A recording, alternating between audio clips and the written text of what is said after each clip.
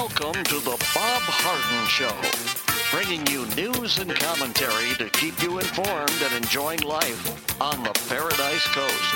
And now, here's your host, Bob Harden. Good morning. Thanks so much for joining us here on the show. It's brought to you in part by the good folks at Johnson's Air Conditioning. Johnson's Air Conditioning is Naples' longest established air conditioning company. They do terrific work, and you can find out more. Give them a call. The website is johnsonsairconditioning.com. Also brought to you by Life in Naples magazine. Be in the know and stay up to date by reading Life of Naples. The website is lifeinnaples.net. We have a terrific show for you today, including Keith Flaugh. He's the co-founder of the Florida Citizens Alliance.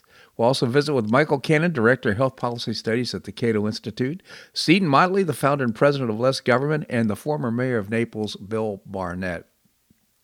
It is September the 22nd. It is also the autumnal equinox. He's maybe the first day of fall. And on this day in 1862, President Abraham Lincoln issued a preliminary Emancipation Proclamation, which set a date for the freedom of more than 3 million enslaved in the United States and recast the Civil War as a fight against slavery. When the Civil War broke out in 1861, shortly after Lincoln's inauguration as America's 16th president, he maintained that the war was all about restoring the Union and not about slavery. He avoided issuing an anti-slavery proclamation immediately, despite the urgings of abolitionists and radical Democrats and Republicans, as well as his personal belief that slavery was morally repugnant. Instead, Lincoln chose to move cautiously until he could gain wide support from the public for such a measure. In July 1862, Lincoln informed his cabinet that he would issue an Emancipation Proclamation, but it would exempt the so-called border states, which had slaveholders but remained loyal to the Union. His cabinet persuaded him not to make the announcement until after a big Union victory. Lincoln's opportunity came following the Union win in the Battle of Antietam in September of 1862. On September the 22nd, the president announced the enslaved people in the areas still in rebellion within 100 days would be free. On January the 1st, 1863, Lincoln issued the final Emancipation Proclamation, which declared that all persons held as slaves within the rebel states are and henceforward shall be free. The proclamation also called for the recruitment and establishment of black military units among the Union forces. An estimated 180,000 African Americans went on to serve in the Army. Another 18,000 served in the Navy. After the Emancipation Proclamation, backing the Confederacy was seen as favoring slavery.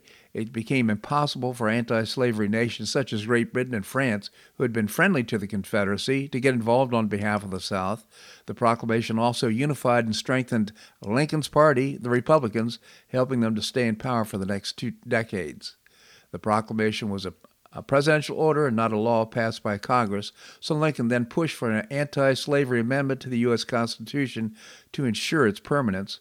With the passage of the 13th Amendment in 1865, slavery was eliminated throughout America. Lincoln's handwritten draft of the final Emancipation Proclamation was destroyed in a Chicago fire of 1871. Today, the original official version of the document is housed in the National Archives in D.C. Well, according to the New York Post review of Florida Department of Highway Safety and Motor Vehicle data, a record number of New Yorkers switched their driver's license over to Florida. In August, 5,838 New Yorkers reportedly switched to Florida, the highest number recorded in history for a month-over-month increase. Since the beginning of 2022, 41,885 switched on the way to achieving a new yearly record. The record data came out the same month that New York Governor Kathy Hochul urged Republicans to move to Florida where you belong. She made the remarks in late August.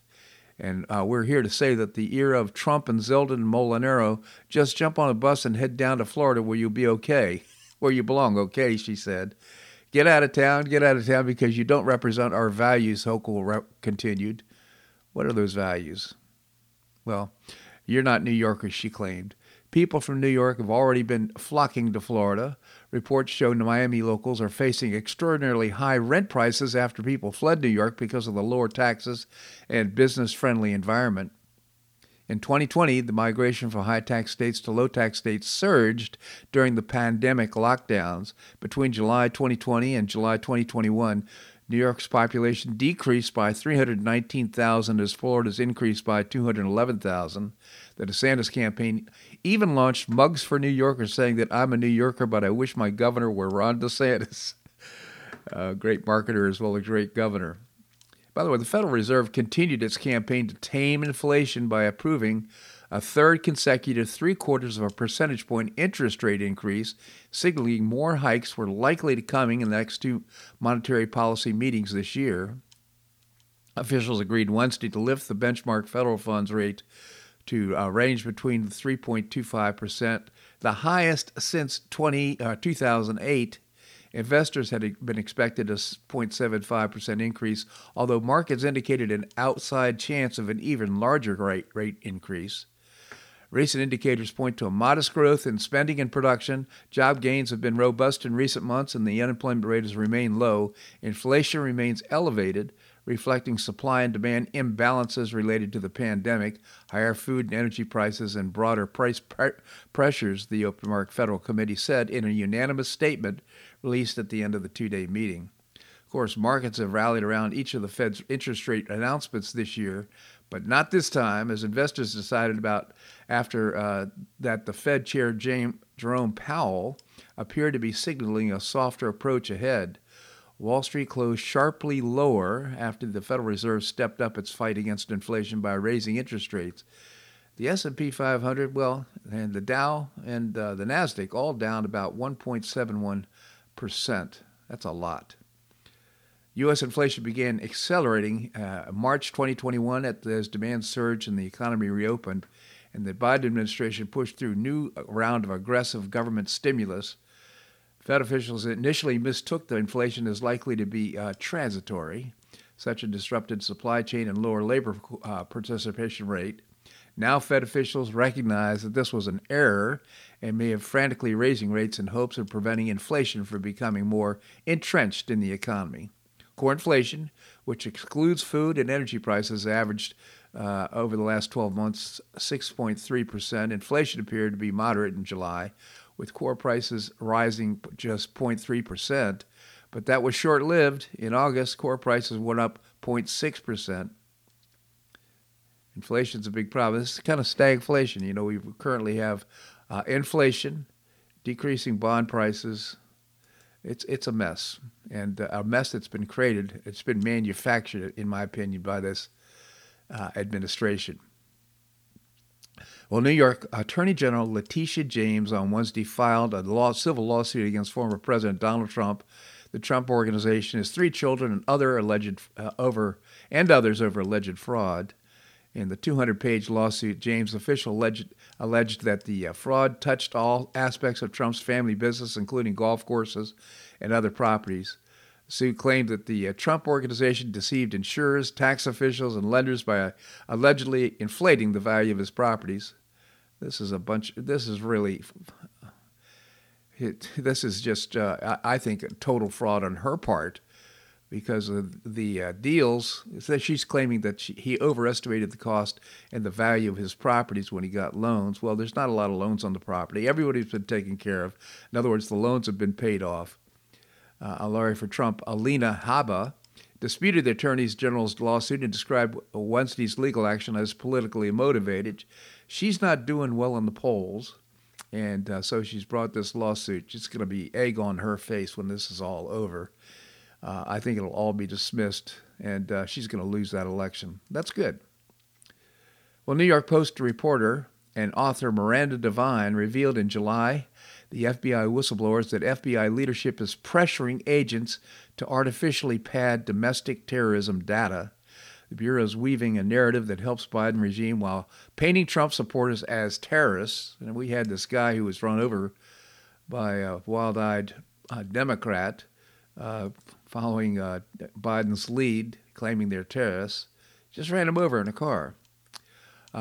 Representative Jim Jordan released information from a new FBI whistleblower. According to the latest whistleblower, the FBI is moving agents off of child sexual abuse investigations to instead pursue political investigations. The whistleblower says the FBI is creating a false narrative by classifying January 6 cases as separate instances of domestic terrorism.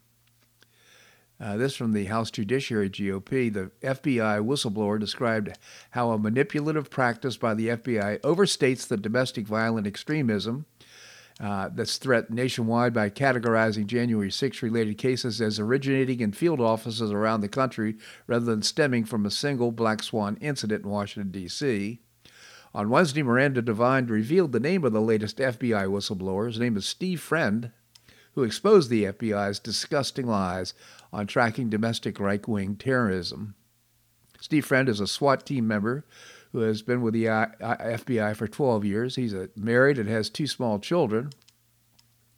He could just not live with his conscience, she said. This is Miranda Devine. After he was dragged off these very important child porn, child exploitation, and human trafficking investigations he was working on and put on the very bogus January 6 cases he'd been working on, he could see from the ground how the FBI Washington, D.C. field office was manipulating these cases to try and expand and pretend the problem was bigger than it was. And he also didn't want to participate in the SWAT raids on people who were being accused of misdemeanors at worst. Steve Friend stood up and said, "I will not do this." God bless him. He's got a lot on the line, a young family, and he's standing up for his conscience. Boy, I hope he doesn't get drowned by the swamp. But nevertheless, appreciate his courage. Really appreciate his courage. Well, last week, Iranian morality police arrested a 22-year-old woman, reportedly not following the country's hijab rules. She died in a hospital 3 days later. Iranians say she died of a heart attack. Her family, eyewitnesses said the police beat her in a van and that she later fell into a coma. In the days since, thousands have turned out across the country to protest the Iranian regime. Human rights groups say 7 people have been killed, with hundreds more reportedly injured. Iranian officials confirmed 3 deaths. Now, as protests enter their 6th day, they show no sign of slowing down. These are believed to be some of the most daring protests in Iranian in history. Video footage shows protesters burning the hijabs, cutting their hair in public, and in a country where those violate the law can face jail time. One woman can be seen standing on a police car in the streets. Some protesters can be heard chanting "Death to the Dictator." Others reportedly chanting "Life, Liberty, and Women." And tension is mounting. Police have been filmed using water cannons, tear gas, and batons, beating protesters to the ground. Some protesters have set fire to police cars or hit back with rocks, and some users say access to WhatsApp and Instagram is being restricted. Well, this is not the first time Iranians have taken to the streets, but this sounds very serious and perhaps will jeopardize the what I consider to be an illegitimate Iranian regime. This segment of the show brought to you by the good folks at Johnson's Air Conditioning, Naples' longest established air conditioning company. The website is johnsonsairconditioning.com. Also brought to you by Life in Naples magazine. Be in the know and stay up to date by reading Life in Naples. The website is lifeinnaples.net. Coming up, Keith Flaugh, co-founder of the Florida Citizens Alliance. That and more right here on The Bob Harden Show on the Bob Harden Broadcasting Network.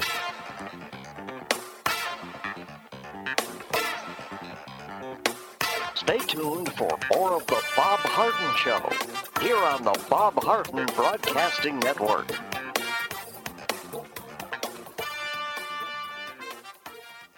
I'm Bob Harden, the host of The Bob Harden Show. One of my favorites for breakfast or lunch is Lulabee's Diner, providing great service, fabulous food, and a rockin' good time. Lulabee's Diner is a throwback to the 60s, complete with great music and a fabulous 60s decor. What I like best is a blend of great food, great value, and terrific service. Most of the friendly waitstaff has been part of Lulabee's for years. I enjoy the great choices for breakfast and lunch, and you'll find the menu has everything and anything to satisfy your taste. Lulabee's offers catering, party platters, lunch boxes, and more. Lulabee's Diner will quickly become one of your favorites for breakfast or lunch. No reservations are needed. Check out the website at lulabees.com and stop by Lulabee's Diner, open from 8 a.m. until 2 p.m. 7 days a week. Lulabee's Diner in the Green Tree Shopping Center at the corner of Immokalee and Airport Pulling Roads. Stop by Lulabee's Diner for fabulous food and for a forever cool rockin' good time.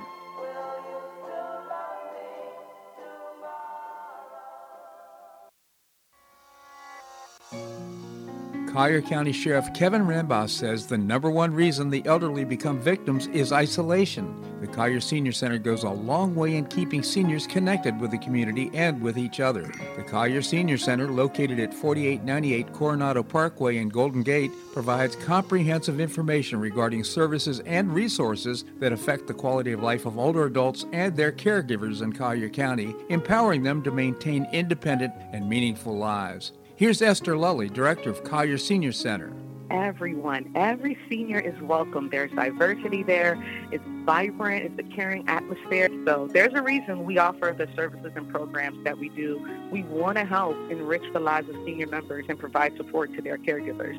Want to find out more? Visit collierseniorcenter.org. That's collierseniorcenter.org.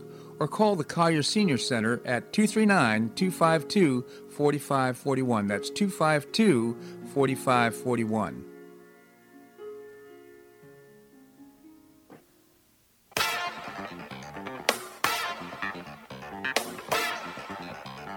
Welcome back to the Bob Harden Show. And now here's your host, Bob Harden. Thanks so much for joining us here on the show. It's brought to you in part by Gulf Shore Playhouse, bringing you professional New York-style theater at its very best and building a beautiful 44,000 square foot performing arts center in downtown Naples. I hope you'll find out more and get tickets. The website is gulfshoreplayhouse.org. Coming up, I'm going to visit with Michael Cannon from the Cato Institute. Right now we have with us Keith Flaugh, co-founder of the Florida Citizens Alliance. Keith, thank you so much for joining us. Good morning, Bob. Good morning, Keith. Tell us about the Florida Citizens Alliance. Certainly. Well, we're a grassroots organization here in Florida. We've grown to about 200,000, a little over 200,000 supporters. We focus on K through 12 education. And in a nutshell, that means to us trying to get rid of the indoctrination that's taking place in our public schools, and also really advocating for school choice, where the money follows the child. The parent gets to decide where their child goes to school and what the curriculum is they're subjected to. You know, the Florida Citizens Alliance has been around for 10 years. Keith and Pastor Rick Stevens founded the organization, have gained tremendous reputation and traction and influence in Tallahassee, both with the Commissioner of Education as well as the Governor's Office and the legislature, and just really appreciate what you've done to improve public education here in Florida. So I heard there's a... Go ahead, Keith. No, I'm sorry. Go ahead, Keith. I was just going to say we appreciate that. We do have built a great team, and we work very hard at trying to protect our kids. So absolutely. So I understand there was a special school board meeting on Monday night. It started out as a workshop on some 15 or 16 policies that they do every September. It ended up, and then it evolved into a hearing on 3 specific textbooks that were objected to, that were not textbooks, they're novels that were full of outright pornography. And so what happened in the workshop, a number of the policies are now being affected by many of your readers will recall there was a lot of controversy here in Florida when the legislature and the governor passed into law the Parents' Rights in Education bill. Mm-hmm. Some people know that as the left label, the Don't Say Gay bill. But that has a profound implication on policies down through the school systems. And they're wrestling with how to do that. The law says that from a gender identity point of view, that the school grades the schools are prohibited, and from gender identity, even discussing gender identity in pre-K or in K through 3 grades, kindergarten through 3rd grade. But it also adds into law and no other grades in a manner that is not age appropriate. Mm-hmm. That's pretty loose wording, because who gets to decide for each of the grades what's not age appropriate, or what is age appropriate? You know, Keith, this reminds me of the discussion. I think it happened at the Supreme Court in Hustler magazine back in the day. And one of the Supreme Court justices, associate justices, said, I don't know that we can really define pornography, but, we know it when we see it. Right. Yeah. And it is a slippery slope, because everybody may have a different idea about what's offensive and what's not. But I'm sorry, I interrupted your conversation. Well, our argument to the school board, and they had quite a bit of a discussion at the end of the workshop on this, was at the end of the day, what's age appropriate gets to defined by each parent, mm-hmm. because it's each parent's child, right? And under parents' rights, that's where that lies. Right. Now, there was a back and forth discussion among school board members where, they said the parents play a role, but the school district really has to help its teachers understand grade by grade what the school thinks is appropriate. Mm-hmm. So at the end of the day, and the argument I made in my 3 minutes was, you got to put the parents in charge, and you got to make it an opt-in, where the parent is the ultimate decision maker, and you have to tell the parent up front what you're doing, and give them an opportunity to opt in, not an opt out. They're mm-hmm. two very different things. So that was a major part of the discussion. It was just a first read, so they'll be bringing back them in all of these for a second read in October, and then the meeting advanced to a hearing on 3 books, novels that your listeners may recall that we did a public records request across the state on some 58 novels mm-hmm. that were full of pornography and LGBTQ. I call it LGBTQ crap. Forgive me, but these 3 books they put through a committee process. The committee, which was obviously steered by the lawyer, concluded that one of the books needed to be removed from middle school, but all 3 of the books should be kept in high school, but with an interesting approach. What they're proposing to do is leave a jacket of these 3 books on the shelves of these media centers, and actually put the book behind a locked door.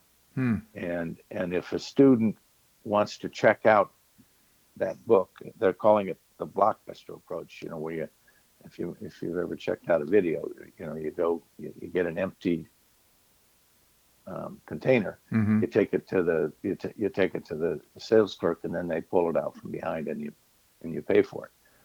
What they've concluded in thought, they haven't put it into policy yet, is that before that teacher or that media center manager can provide that book to the student, the media center manager has to contact the parent, and the parent has to opt in to their child getting that. Well, that sounds like a pretty good rule. I like that.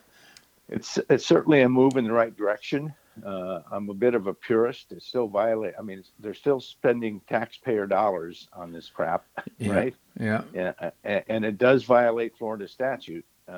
It goes a long way towards protecting the kids. So, but it does put the parent in charge. It does put the parent in charge. So that's where they ended on 3 of those books. At the end of the meeting, Jen Mitchell spoke up and said she wants to add 30 more to that list, and there's some additional 100 that they talked about putting on a separate mature reader list that parents could have an opportunity to opt into if they choose. So interesting. Interesting stuff going on. I kind of come at it from 2 perspectives. One, this whole debate across the state was driven by the work we did. So I take some pride in that. And you should take some pride in that.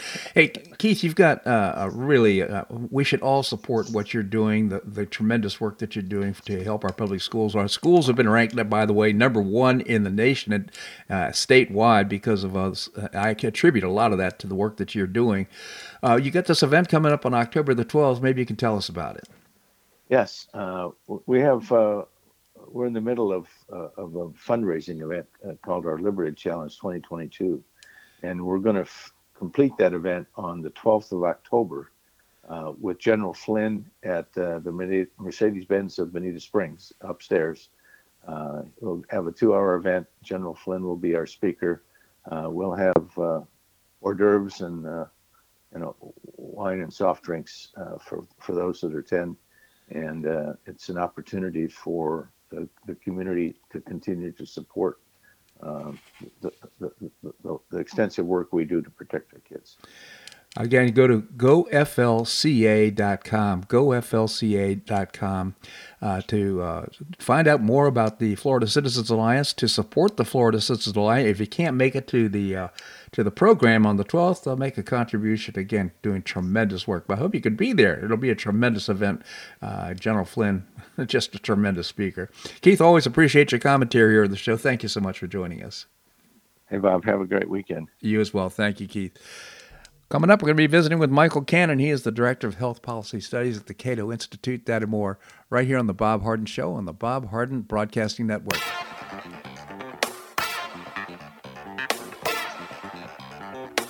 Stay tuned for more of The Bob Harden Show here on the Bob Harden Broadcasting Network.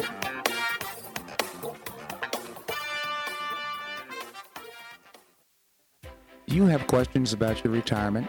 Ameriprise Private Wealth Advisor Jason Nardella with Nardella Financial Group, a private wealth advisory practice of Ameriprise Financial Services, LLC, can help. With the exclusive Confident Retirement approach, you'll work together to develop a retirement roadmap to get you where you want to go. Call Nardella Financial Group today at 239-325-1041. That's 239-325-1041. Office is located at 9015 Stratusdale Court, Suite 103, Naples, Florida. The Confident Retirement approach is not a guarantee of future financial results. Investment advisory products and services are made available through Ameriprise Financial Services, LLC, a registered investment advisor.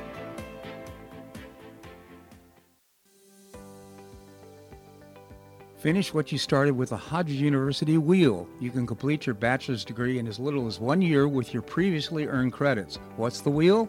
It's a customized bachelor's degree in organizational management. Learn about and apply the business, management, and leadership skills you need to advance your career. You can get unmatched educational experience with classes held once a week on campus in Fort Myers, in Port Charlotte, or Naples. You'll be immersed in classes taught by professors with real-world experience in the areas of business, management, and leadership. This degree can be applied to all areas of professional career. Learn more by calling 239-938-7700. That's 239-938-7700, or visit hodges.edu. Stay near and go far with Hodges University.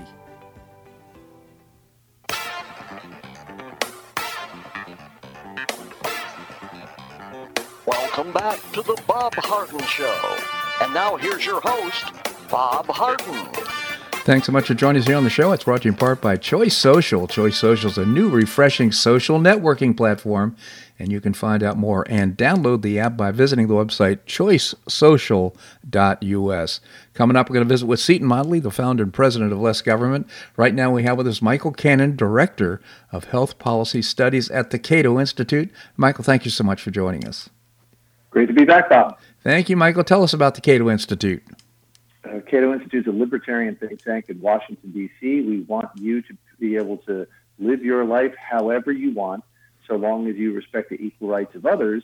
And that means letting you make more of the decisions that affect your life that right now government is making for you. Yeah, for example, like lockdowns and vaccines and so forth. Good news is right now, Michael Cannon, that the president has announced that the pandemic is over.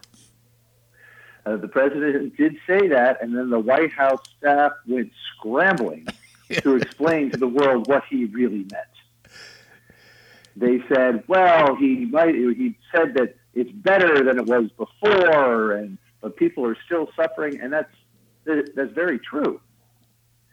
But there are still people who are suffering. The president said that nobody's masking anymore. That isn't really true. You walk out, you go around outside. I don't know, maybe this is not your experience in Florida, Bob, but my experience in Washington, D.C. is I still see people wearing masks, maybe a quarter, a third of the people. Wow, a quarter or a third? Huh? A quarter or a third of the people still wearing masks? Maybe in Washington, D.C. And you have to remember that these people are not necessarily wrong to be doing that. They could be immunocompromised. And I know some people are still very afraid of getting COVID, and with good reason. And they feel that when the president says this, that he is leaving them behind, that people are not going to take the steps that they have been taking to protect people like them, those immunocompromised people.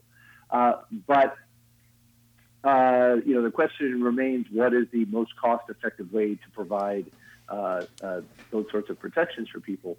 And there was a disconnect between the president and the rest of his administration. After the president made those comments, the White House staff scrambled to say, no, what the president meant was actually this. And the Department of Health and Human Services had to put out a statement saying the COVID public health emergency remains in effect, because there are certain powers that the government has as long as they keep declaring a public health emergency. And neither HHS nor really the states want those powers to go away, because when they do, states are going to lose a lot of federal funding. And this is particularly going to become a problem with regard to the Medicaid program, because there are maybe millions of people on the Medicaid program who are not eligible to be on the program, but as a condition of taking additional federal funds related to the public health emergency, states are not allowed to go through their rolls and say, okay, no longer eligible for removing you from rolls. And once the public health emergency lifts, states will have the ability to do that and lose the additional federal funding that was helping them keep those people on the rolls. Yeah. And so there could be a lot of disruption that comes at the end of the public health emergency. So neither HHS nor the states want that public health emergency to end. Yeah. So, and I didn't know that. So thank you for that information, Michael. But in addition to that, the president can make decisions like under a state of emergency, forgiving student loans, and in other words, expanding executive power way beyond its intent, according to the Constitution. Who knew that all we needed to do to end the pandemic was forgive student loans? This is just it's amazing. You follow the science, and these are the benefits. And it's and there are other things, like the requirements on federal workers that they vaccinate, and the permissive that's come with regard to them working from home. Are those things going to end? This was not a considered announcement that the president made, and Republicans have pounced on it. They said, all right, if the pandemic is over, then you should be taking all of these steps. And that's really what to wind down these controls and lay down these powers that you've been assuming. And that's really what the White House and the Department of Health and Human Services have been scrambling to avoid. Yeah, and in addition to that, we've got the government workers who continue to have to wear masks and get vaccinated. You've got people who've been relieved from the military, but lost their jobs in the military because of the unwillingness to get vaccinated. All these things. And, of course, this is a time where we're having difficulty recruiting people into the military that are qualified for the job. So this is just beyond the pale. It just is unbelievable. And it also raises the question about who's really in charge and who's making these decisions.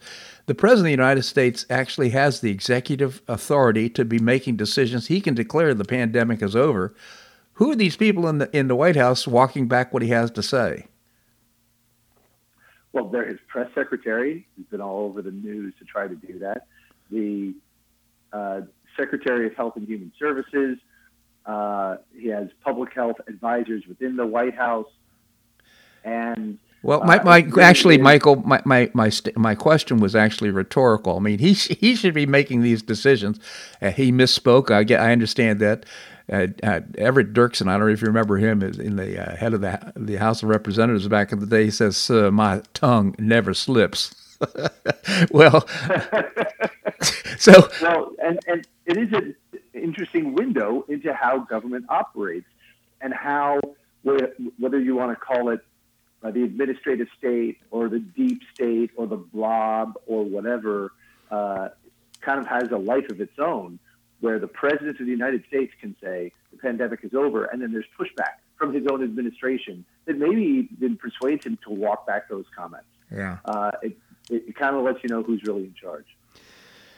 It really does, and boy, we are in a real mess, quite frankly, because we take a look at what's happened with the FDA and the CDC. I mean, these organizations that once revered for their honesty and truthfulness, you can't trust them anymore. I mean, you just have to question everything they say because of the influence of big pharma and what's happened right now. You really need to be careful about whose advice you're taking. And it is all. I think that's always been the case. That you have to be careful. And I think in the past you could trust public health agencies like the CDC more because they focused solely on public health, controlling the spread of infectious diseases, and they didn't allow their mission to veer off into private health issues, things like obesity and gun violence. Right. And we didn't have the extreme politicization of those public health measures that we got during COVID, which were a function of both, people trying to get Trump and then people trying to get and discredit Biden. That's right. Again, Michael Cannon, again, Director of Health Policy Studies at the Cato Institute. I really appreciate this conversation and bringing to light some of these issues, Michael. Again, cato.org is the website, cato.org. Michael, thank you so much for joining us here on the show. Anytime, Bob. Thanks. My pleasure indeed. Coming up, Seton Motley, the founder and president of Less Government, that and more, right here on The Bob Harden Show on the Bob Harden Broadcasting Network.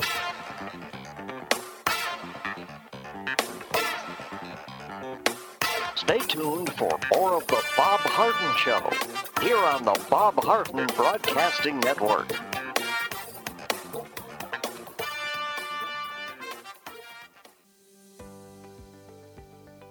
Finish what you started with a Hodges University Wheel. You can complete your bachelor's degree in as little as 1 year with your previously earned credits. What's the Wheel? It's a customized bachelor's degree in organizational management. Learn about and apply the business, management, and leadership skills you need to advance your career. You can get unmatched educational experience with classes held once a week on campus in Fort Myers, in Port Charlotte, or Naples. You'll be immersed in classes taught by professors with real-world experience in the areas of business, management, and leadership. This degree can be applied to all areas of professional career. Learn more by calling 239-938-7700. That's 239-938-7700, or visit hodges.edu. Stay near and go far with Hodges University.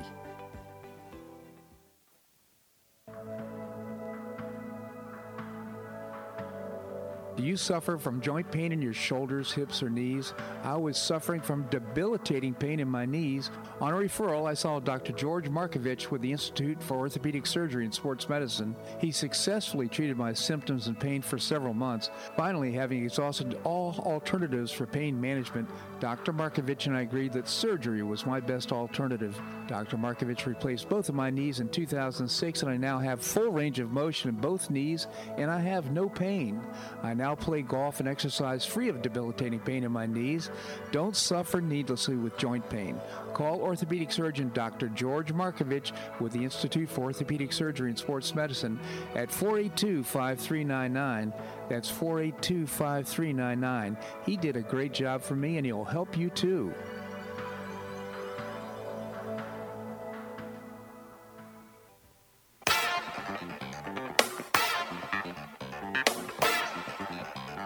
Welcome back to the Bob Harden Show. And now here's your host, Bob Harden. Thanks so much for joining us here on the show. We're providing you news and commentary rooted in a commitment to individual liberty, personal responsibility, limited government, and the rule of law. Coming up, we're going to visit with former Mayor of Naples, Bill Barnett. Right now we have with us the founder and president of Less Government, Seton Motley. Seton, thank you so much for joining us. If you were struggling with the new title is Emperor of Less Government. So, Seton, tell us about Less Government. We exist to reduce the size, scope, and sphere of influence of government, and as Emperor, we're going to try to make that happen. Yeah, well, good luck with Seton, again, it's an expanding market here, trying to reduce the size of government for sure. But you wrote a piece I found so interesting. Biden administration now directly handing China our intellectual property. What? Maybe you could tell us about it. Yeah, this is, again, this is one of those things where they get caught doing something and you're like, well, if they're doing it here, they're probably doing it elsewhere. I've written, we've written a lot, we've talked about it a lot of people have discussed how Biden and the Bidens, Joe Biden specifically, because he's the one in office, is compromised beyond words because of all this weird money that his son and his brother and other, family members are collecting around the world for seemingly no reason whatsoever other than their father's the vice president or their brother is president. Mm-hmm. And so, it makes you have to look at every action of the administration through that prism. You have to, if you want to seriously analyze what's going on. Well, ever since he got into office, he's been doing lots of favors for communist China that make no strategic sense to the interests of the United States at all. Right. There was a Trump program that was blocking Chinese or scrutinizing Chinese professors at U.S. universities, and the Biden administration got rid of it under the auspices of it was creating anti-American hate, and he's been, and with intellectual property specifically, time and again, he's been implementing policies that make it easier and easier to steal from the creators of the holders of the intellectual property, the patents, etc. Well, I always say, I'm a big student of human nature and think 99.9% of our problems exist because we try to pretend human nature doesn't exist or doesn't matter. And of course it does. And, humans are like children. If they get away with 4 out of 10, they'll push the limit and try to get away with a 6 out of 10. Right. And if you let them get away with that, they'll go for 8 out of 10. Well, because nobody's done anything except issue press releases and had strongly worded Fox News appearances to follow, he's pushed the envelope and pushed the envelope and pushed the envelope to the point now where, remember, you and I discussed how my total objection and opposition to government funding science, because it politicizes the science, it warps the science. Dwight Eisenhower warned about it in his speech on his way out of the White House in 1961, January of 1961. He said he watched it happen with the Manhattan Project during World War II, and He said it's a real problem. The science becomes about getting the next grant, not getting the next answer. And so this is one of the many reasons why I oppose government science money. The Department of Energy spent tens, maybe in the long term, hundreds of billions of dollars, or hundreds of millions of dollars, developing a battery. They're attempting to design these batteries to retain fake energy. Now, again, I'm opposed to fake energy and I'm opposed to government science. But if we're going to do it, let's keep it, shall we? Mm-hmm. He just handed the technology that we developed. He just gave it to the Department of Energy, just gave it to China. And we own the patents, obviously. We paid the money. We the people, as the government, funding the government, developed this technology. And, of course, senators write a letter expressing great concern. So what? Yeah. And, do something. Well, even if file impeachment papers, even if no Democrat is going to vote for it, and explain why you're filing impeachment papers. They impeached Trump twice for the stupidest reasons. This guy's a stoolie for the communist Chinese, and we get a letter from the senator saying we really object to you handing them the intellectual property we the people funded with tax money. It's just absurd. It's and of course, we're in an intellectual property race with China in every aspect of the economy, and they're eating our lunch partly because we're handing it to them. Yeah, Seton, it's one thing if they steal it from us. A shame on us for allowing it to happen. But if we put it on a silver platter and give it to them, I mean, that's sedition. That's unbelievable. And as the letter said, and I said earlier, you have to wonder. We've caught you in this one instance. Do we think this is does it make sense to expect that this is the one time you're doing this? This is the only time you're doing this? Yeah. No, we're going to have to guess that if you're giving them this, you're probably giving them other things as well. Seton, what a story that is. I'm just going to encourage our listeners to go to your website, lessgovernment.org, lessgovernment.org. This piece is called Biden Administration Now Directly Handing China Our Intellectual Property. You can't make this stuff up. It's unbelievable. Again, at lessgovernment.org. You can also visit Less Government on Facebook. Seton, always appreciate your commentary here on the show. Thank you so much for joining us. Thank you, Bob. My pleasure indeed. All right, coming up, we're going to be visiting with the former mayor of Naples, Bill Barnett. I want to remind you also that Lulabee's Diner, terrific place to have breakfast or lunch, right there in the Green Tree Shopping Center. Well, they're celebrating a National Cheeseburger Day. That started at the beginning of the week. So they're giving off 20% off all the burgers at Lulabee's Diner in the Green Tree Shopping Center. I hope you'll check them out and enjoy a great breakfast and lunch at Lulabee's Diner. Okay, coming up, Bill Barnett, the former mayor of Naples. That and more right here on The Bob Harden Show on the Bob Harden Broadcasting Network.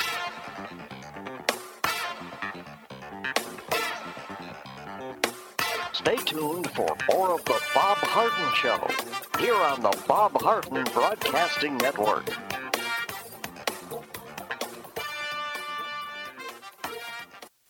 You have questions about your retirement? Ameriprise Private Wealth Advisor Jason Nardella with Nardella Financial Group, a private wealth advisory practice of Ameriprise Financial Services, LLC, can help. With the exclusive Confident Retirement approach, you'll work together to develop a retirement roadmap to get you where you want to go. Call Nardella Financial Group today at 239-325-1041. That's 239-325-1041. Office is located at 9015 Stratosdale Court, Suite 103, Naples, Florida. The Confident Retirement approach is not a guarantee of future financial results. Investment advisory products and services are made available through Ameriprise Financial Services, LLC, a registered investment advisor.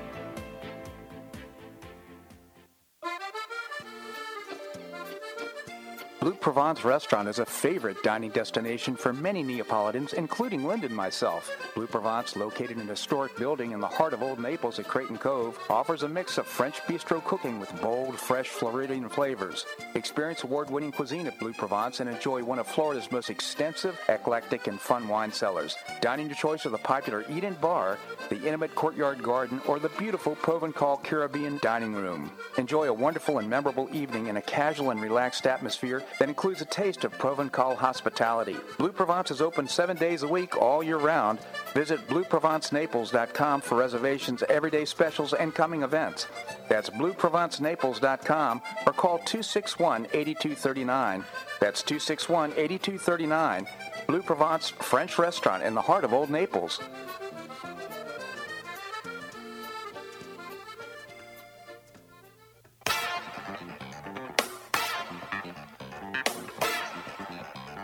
Welcome back to the Bob Harden Show. And now here's your host, Bob Harden. Thanks so much for joining us here on the show. Hearing the commercial for Blue Provence reminded me that we have Sizzle Dining available running through the 28th of this month, and specials, fixed price menus for for lunch and dinner. Blue Provence, we were there for Blue Provence. They had a great deal for dinner. And I hope you'll just check out sizzledining.com and check out all the specials. You can even see the menus of all the restaurants that are participating. Great opportunity to get a great deal and support the restaurants here locally as well. We have with us Bill Barnett, former mayor of Naples. Bill, thank you so much for joining us. Well, Bob, it's my pleasure on this beautiful Thursday, at least maybe in Naples. It's cold and windy up here, and fall has arisen. It certainly has. I tried to say autumnal equinox, and I can't get it right. Well, then take that out of your vocabulary. That's a good idea. Yeah.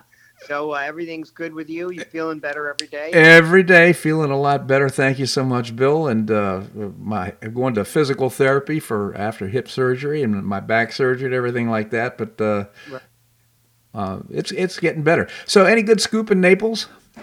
Well, I'll tell you, council had a very unusual workshop on Monday, and we have it on. We don't sit glued to it, but it's on, and they had two items on. It was a workshop that started at 2:30 in the afternoon. One was to deal with their legal firm, whether to keep them or not keep them, and the other was about the airport authority. Okay, they had some things they wanted to discuss, but nothing that would turn your head. And that conversation I'll tell you about the legal. The legal, they decided to keep the law firm after all this resignation and no resignation. It was a very, very hard 4-3 vote. There were 3 hard no's in there.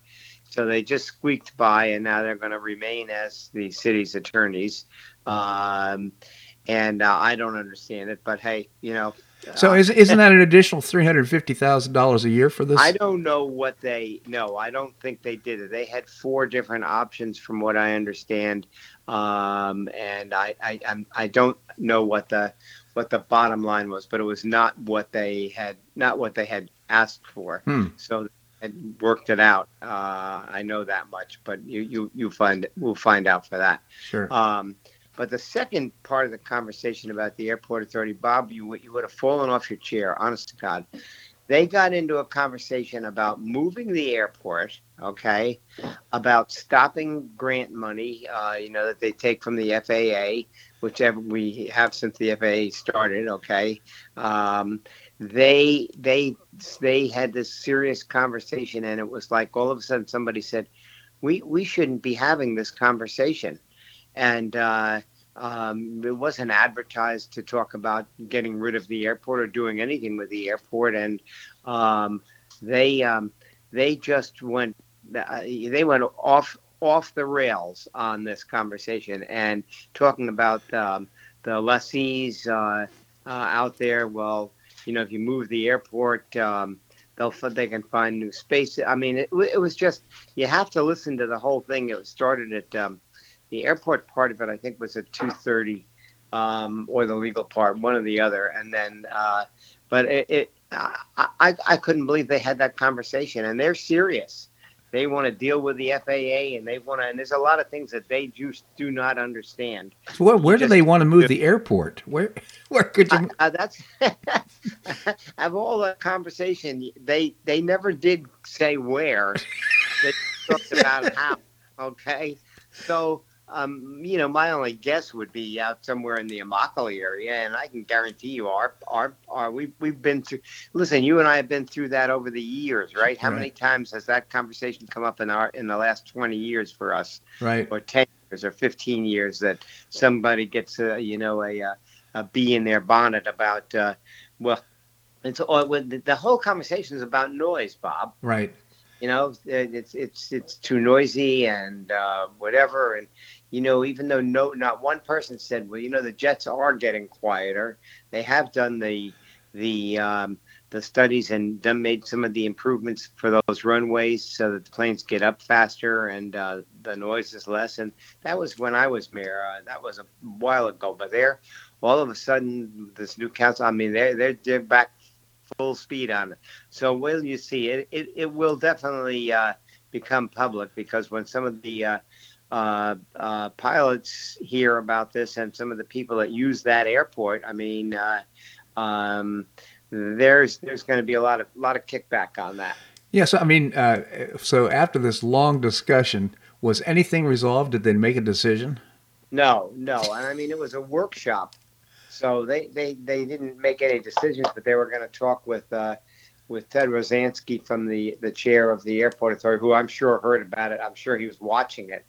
And they schedule a future meeting to discuss some of this. But I can assure you, and I mean, they were really serious. You gotta, when you're sitting around in your lazy chair, you gotta pull that up and listen to some of it. Yeah, so this has to be the Port Royal constituents who are upset about the noise coming from. No, it's not. No, I don't think that at all. Huh. I think it's more old Naples.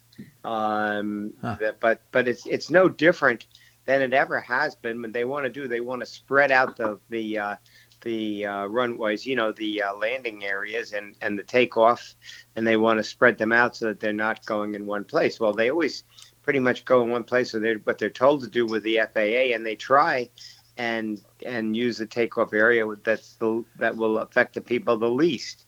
Because you're not just talking about Naples, you're talking about surrounding areas where, sure. Windermere used to weigh in pretty good on that, and some of the other areas. So they try, but they are governed. They can't just say, oh, well, today we'll use, runway XY, and just because it's a nice day to use it, and they flew somewhere else yesterday. You know what I mean? Sure. They're governed by their flight patterns. So I think the outcome of this should be a hoot. I'll tell you, there's a lot that they don't know, and I will say Councilmember Portnoy showed her ignorance by some of the questions that she asked. Like I was just unbelievable. Like she knew nothing about it, and well, she didn't. So what can I say? So stay tuned for that. Yeah, I mean, just before the Wine Fest, it was kind of like Chicago O'Hare Airport. You see one private jet after another flying into Naples. I would say that's probably the time where the airport is used the most during the year. And Bob, that would be the time that if anybody were understanding, I mean, what do they raise? Anywhere between 12 and 15, $18 million for the children of Collier and Lee County. Yeah. I mean, that's one time when you just, button it up, say, hey, this is what's going on here, and it's a long weekend, but look what we raised for our community. So I don't think that necessarily, but you're right. Oh, you are 100% right. That would be the busiest time of the year. But also that Christmas week, the Christmas, New Year's week, and Easter, some of the big holidays, Thanksgiving a little bit, but other than that, it's business as normal, and they just have to have something to squawk about. Well, Bill, I really hope that you have a great autumnal equinox. Well, you did, Bob. I think I said it correctly that time.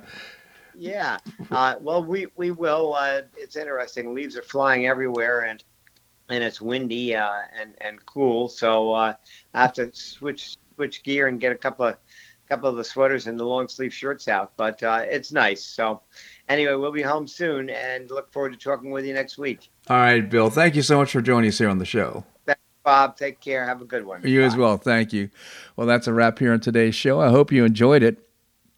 Tomorrow, we're going to have some special guests. Byron Donalds, our congressman, will be joining us. It'll be interesting to get his point of view, what's happening on the nation's capital. We'll also visit with Larry Bell. He's endowed professor at the University of Houston in space architecture and author of many books.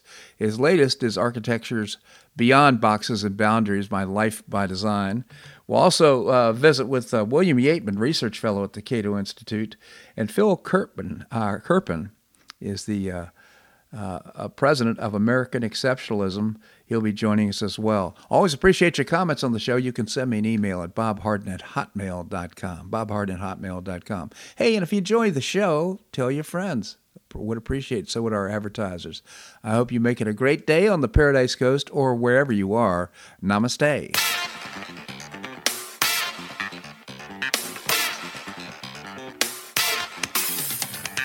Thanks so much for listening to the Harden Show on the Bob Harden Broadcasting Network. For more information and audio files of previous shows, visit www.bobharden.com.